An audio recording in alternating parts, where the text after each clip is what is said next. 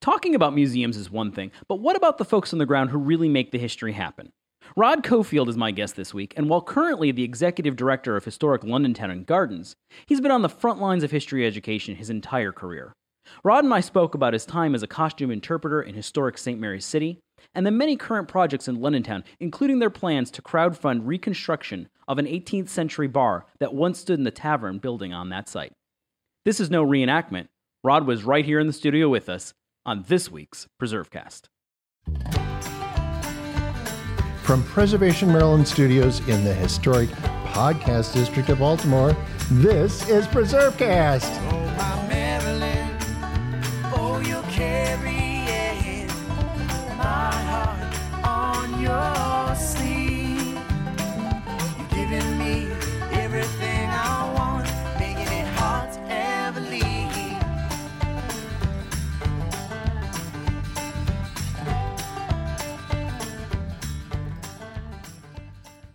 This is Nick Redding. You're listening to PreserveCast. Today we are joined in studio by Rod Cofield. Rod is a Maryland native who grew up on the Eastern Shore before starting his museum work in Southern Maryland at historic St. Mary's City. During his time at St. Mary's, he worked as a costume interpreter and as the education program administrator. Rod then joined historic London Town and Gardens in 2006 as the director of interpretation and museum programs. In 2013, he became London Town's executive director. Rod has a BA in History and Political Science from St. Mary's College of Maryland and a Master's of Arts from St. John's College. He has served as a conference chair and president of the Small Museum Association, and he is also currently president of the Maryland Museum Association. Rod, it is a pleasure to have you here today with us on PreserveCast. It is a pleasure to be here. I enjoyed the drive up here. Good. So, well, for people who are listening from around the country, where did you drive from and where are you right now? Well, I drove up from my home in North Beach, right past my work in Edgewater, and we are in your fine offices in Baltimore in a reclaimed mill, it looks like. Yeah, absolutely.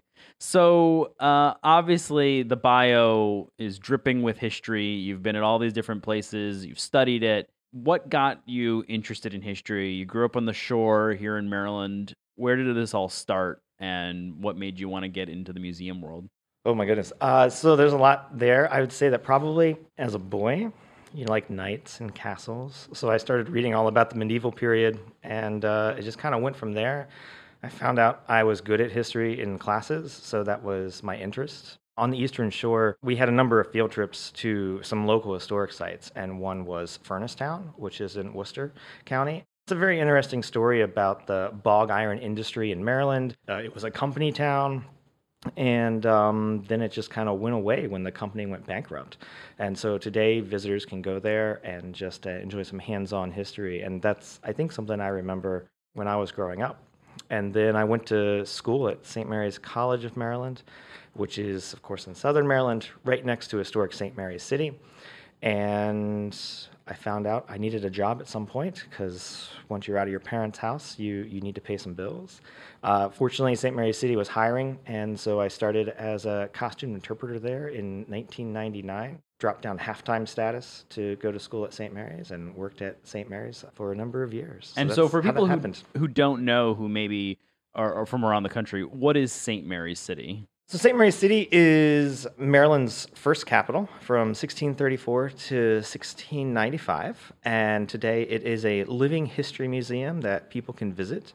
It has 4 main sites. It has a plantation that shows life in colonial Maryland in the 1660s. It has an American Indian or Native American village that's interpreted. It has what's called the town center, which is the recreation of buildings at the actual town locations.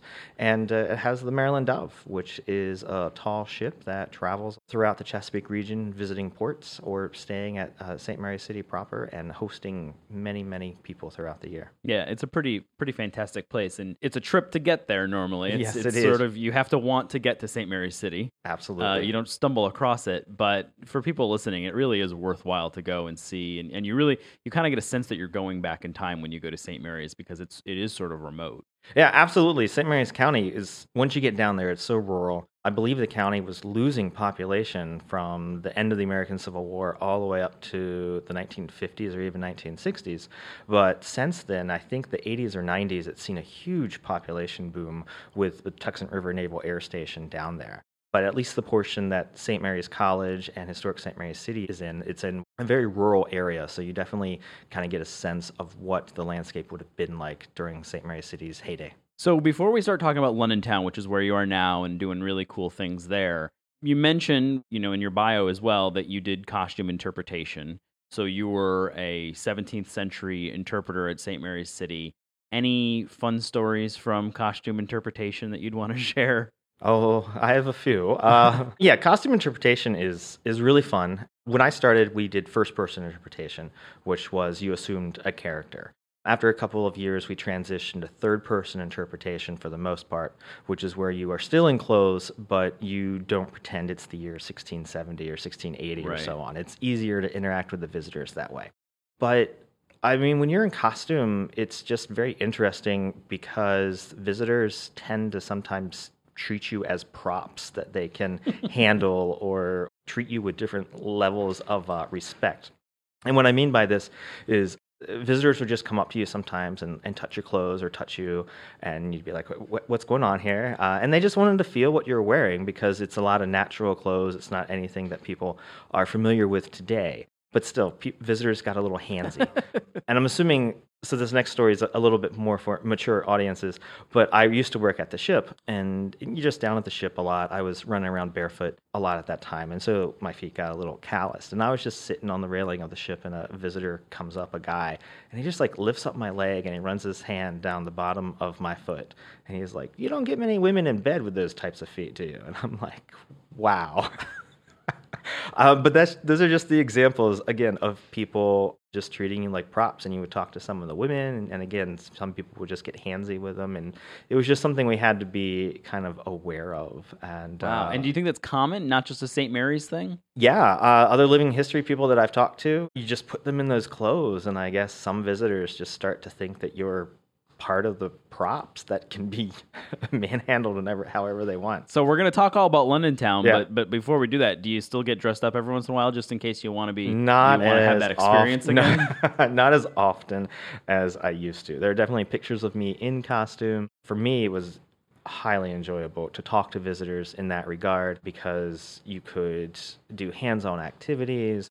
You're educating them, but you're letting them take the lead, so it's not like you're stuck in a classroom teaching to a curriculum. So it was very rewarding, but I have fantastic staff and volunteers that do that now, and my job is different, so not as much. Well, why don't we talk a little bit about your job, but before we do that, why don't we talk a little bit about what London Town is? So this is not jolly old London Town across the pond. What is London Town? Where is it located? What's the story behind it?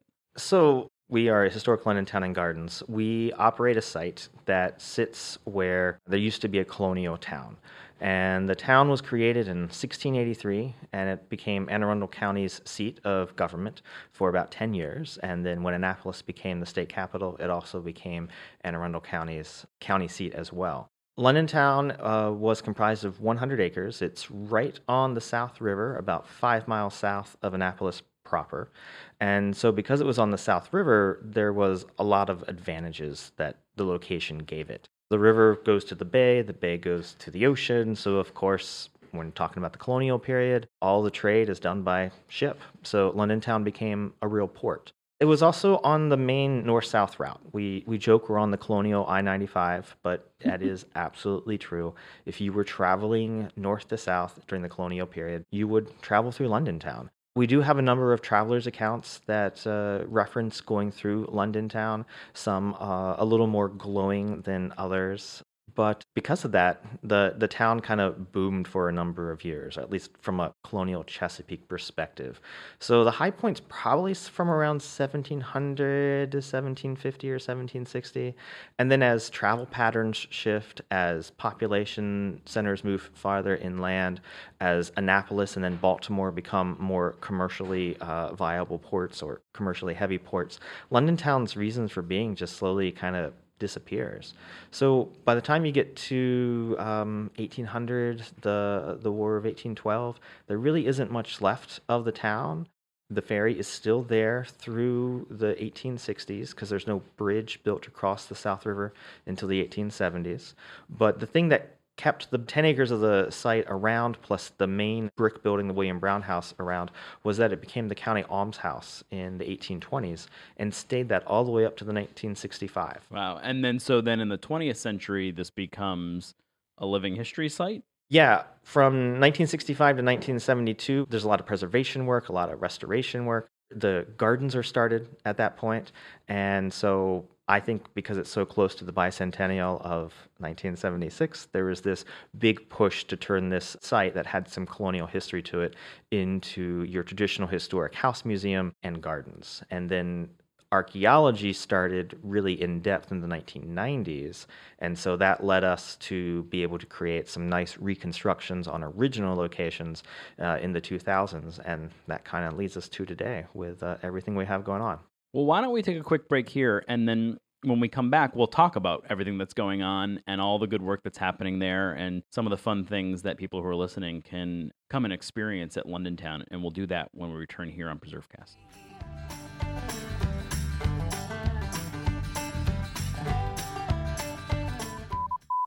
And now it's time for a preservation explanation.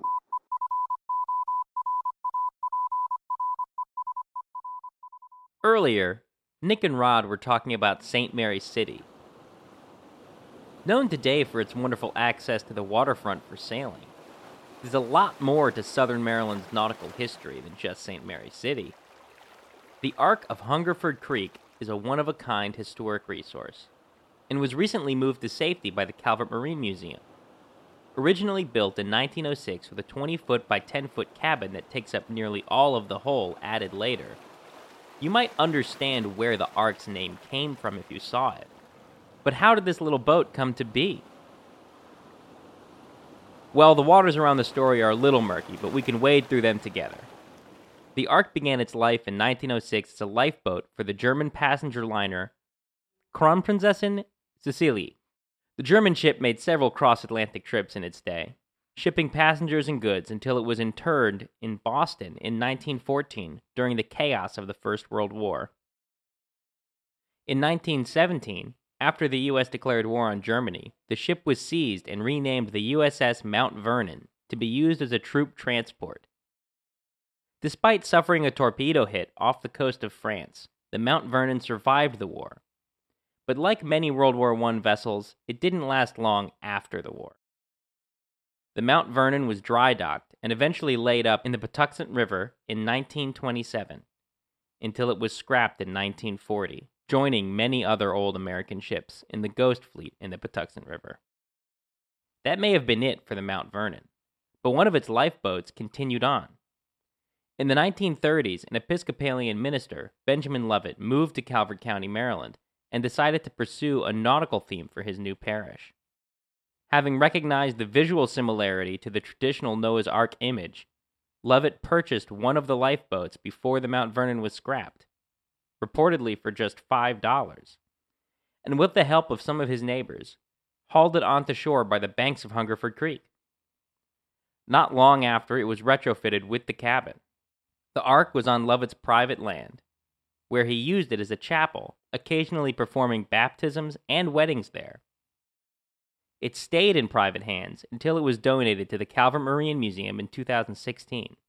And in July of 2017, the Calvert Marine Museum took great effort to relocate the Ark to their museum grounds for maintenance and future interpretation. And those efforts have paid off tremendously. If you are looking for an example of the best of preservation in Maryland, this definitely would be one. Speaking of which, Preservation Maryland will host our annual Best of Maryland Preservation Awards event on Thursday, May 17, 2018, at the Star-Spangled Banner Flag House in Baltimore City. Come celebrate with us and explore the Flag House with people that love history as much as you do. You can go to www.preservationmaryland.org/programs/awards for tickets and more details.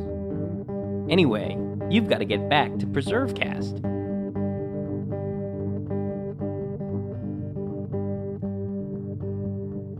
This is Nick Redding. You're listening to PreserveCast. Today we are joined in studio by Rod Cofield, who is the executive director of Historic London Town and Gardens. And before we took our break, we were talking all about Rod's journey into historic preservation in the museum world, and we got a little bit of background history on London Town, the historic side of it. And right before we took the break, we kind of followed the story to it becoming a living history museum. And then sort of a more recent history, 2013, you become the executive director after having worked there for a while before in a different position. So you've got a lot of projects going on. We talked a little bit about reconstructions there. You have a historic structure. Maybe talk a little bit about the campus of historic buildings that you have, and then tell us a little bit about what's going on and some of the big projects you have coming. Yeah, all right. So London Town today, the foundation operates 24 acres of what used to be the 100-acre town, and it's still owned by Anne Arundel County. So it's a public-private partnership. On the historic side, we have this building, this great big brick building built around 1760 by a guy named William Brown that was a tavern, and he was also the ferry keeper. And then because of the archaeological and historical work that was done in the 1990s and early 2000s, we were able to reconstruct something we call the Lord Mayor's Tenement, which is a 20-foot by 20-foot wooden structure, post-in-the-ground construction, and it's just your average person's house. That's what we really try to get across with that particular building. Most folks are familiar with the big brick houses that you can tour today, but those were the outliers in the colonial period. And so we really just, again, try to impress upon people that this wooden structure is what they probably would have been living in. So that's the Lord Mayor's Tenement.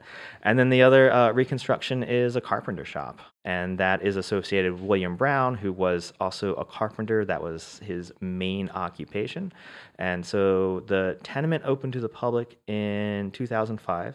The carpenter shop opened in 2014, and they're both hands-on experiences. So because they're reconstructions, we can have fires in the fireplaces, we can do cooking in the tenement, we give sharp tools to kids in the carpenter shop, and we just let them go to town with appropriate supervision, of course. Any more reconstructions in the future? So we are aware of a few other footprints or archaeological places on site, but at this stage, we are probably putting a pause on the reconstructions. There's one other tavern site, the Rumney West Tavern, where the mermaid plate was found. If anyone's familiar with our site, that's our logo. And we may do some type of partial reconstruction there in the near future, but these reconstructions are expensive. Right. The carpenter shop is $300,000 to $400,000. I mean, it's 28 by 28 feet. Doesn't have electricity. Doesn't have plumbing. But it's still that expensive because we build it in as a traditional manner as possible from an educational perspective. And I guess the other reason that you're probably a little bit more hesitant on the reconstruction side is you have to take care of the historic things that you have and the William Brown House. So what's the big project coming there? What are you guys working on? Well, the William Brown House goes back to 1760, as I said. Nice big brick building, but it's right on the river. So it's a 250-year-old building, gets a lot of weather, and it just needs some attention right now. So we've been very lucky that Anne Arundel County and the state of Maryland have been willing to partner with us to put some monies into this project.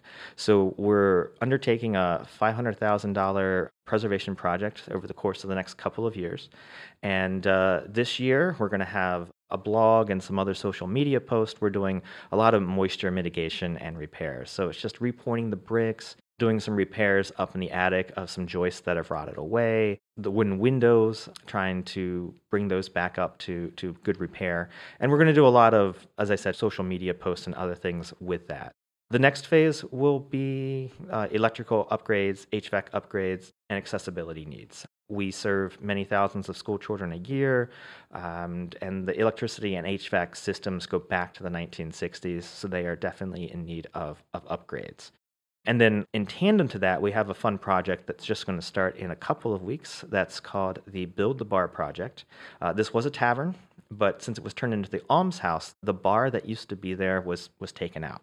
So we're doing a social media campaign. Starts Saturday, May 12th. It is a crowd-funded campaign. We're trying to raise at least $15,000. Okay. More would be great.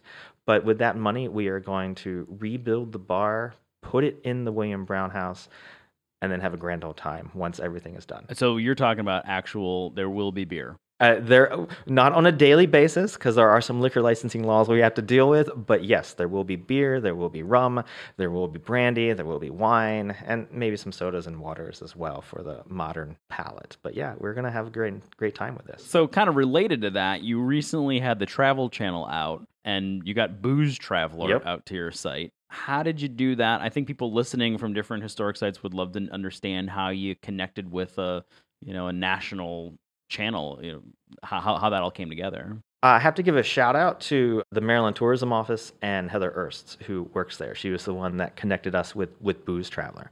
And the episode was all about drinks in the Chesapeake region. We got really lucky because we are a historical site, so we were first up in the episode, so that if someone was tuning in to Booze Traveler and then only got bored after 20 or 30 minutes, they at least saw us. But it was the Tourism Office that got us connected with them, and we're definitely grateful for that. And so it was fun to have them out. And any traction, any more interest because of that? Any people coming in because they saw you on Booze Traveler yet? We haven't heard of anyone specifically saying that they were coming because of Booze Traveler. We do know that our neighborhood community or our regional supporters definitely saw it. I got some emails from some people. And yeah, it was fun. I mean, it was 10, 12 hours of filming for maybe 10 minutes of work, but I know that's how filming goes when you're doing a whole episode. And it was a lot of fun, a lot of drink mixing.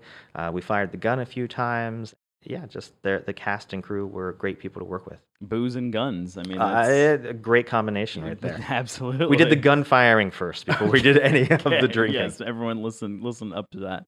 Back to the Build the Bar fundraiser. So for people who are, maybe run a historic site somewhere and they're interested in kind of incorporating alcohol into interpretation and things like that, were there concerns on the part of on your board? I mean, how did you kind of work your way through that? Or is it because of the historical connection that everybody really kind of embraced this? It's because of the historical connection, and we have a nice track record of boozy types of programs at our site.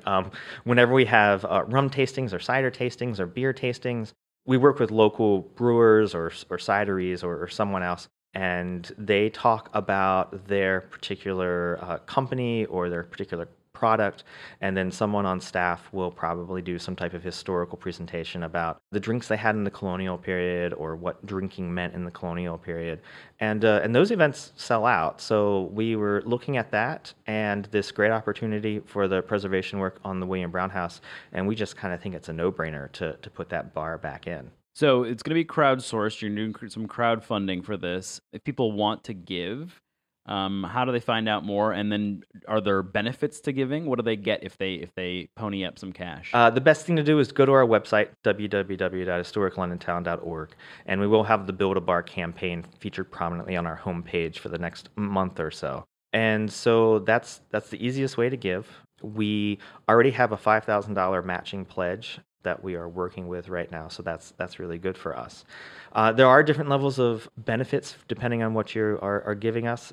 Some of them are just a small. On the lower end, you could get a pamphlet of colonial drinks, recipes for colonial cocktails. On the higher end, you get a chance to graffiti the bar, and that's something that they had in the colonial period, or well, actually bars today, if you look around. Right. Yeah, people graffiti the bar. Yeah. So I do have images of that time period of bars with graffiti on it. And so we'll let people do it in a way that isn't scandalous. But if they just want to put their initials and the date, that's totally fine. And it's if they give enough, can they be scandalous? No. They get 15 grand? I mean, if you get 15 grand, we'll name the bar after you. Okay. But this is a public site, so it can't be too scandalous. Okay. And then also maybe some drink tastings in the William Brown House once it's all done. So we have all these different levels of giving from $1 to $10,000. And so, as you said, the best way to find out is to go to your website, which again, give that website for everybody to find it. That is historiclondontown.org. And then also you're on Facebook. Yes. And so people can find you there. Before we depart here, we ask everyone this. Generally, for people working in this field, it's the most difficult question, which is, what is your favorite historic building or place? And it does not have to be London Town. I know. Oh, gosh. I've been to so many. I think I'm going to choose Pipe Spring National Monument. That is in northern Arizona, in between the north rim of the Grand Canyon and Zion National Park.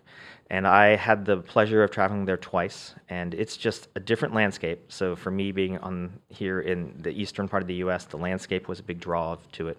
But it's an 1800 site, and it talks about the Native Americans that were there, the Mormons that moved in, and the building itself is kind of a weird castle-like structure that the Mormons built to be very defensible. But they also have some nice signage and interpretation there about preservation. So that's one reason it stuck out in my mind. Very cool place to pick. Something for people to look up. We'll make sure that there's a link to it in the notes for this show. Always interesting to hear what people pick, and that's a new one for us, so that's good. Good work, Rod. I do what I can. Well, it's been a pleasure to have you here. So great to hear about all the good work that's happening at London Town. Hopefully people both here in Maryland and beyond look you guys up, throw in a few bucks to build the bar, and then the next time they're in the area, if they're visiting Annapolis, make a side trip and go out to this fantastic historic site that is really doing some cutting-edge interpretation. So thanks so much for joining us today. Thank you so much for having me on, and we appreciate the work you all are doing too. You don't need to open a history book to find us. PreserveCast is available online from iTunes, the Google Play Store, and wherever else you download your podcasts, as well as on our website, preservecast.org, where you can find a complete archive of all our previous episodes, plus photo galleries and additional content. We're also on Facebook and Twitter at PreserveCast. This podcast was developed under a grant from the National Center for Preservation Technology and Training, a unit of the National Park Service, and in partnership with the Anacostia Trails Heritage Area. Its contents are the sole responsibility of Preservation Maryland and do not necessarily represent the official position or policies of the National Park Service or the National Center for Preservation Technology and Training. Our website is made possible by the Historic Preservation Education Foundation. This week's episode was produced and engineered by me, Stephen Israel. Our executive producer is Aaron Markovich. Our theme music is performed by the band Pretty Gritty. And most importantly, thank you for listening and preserving.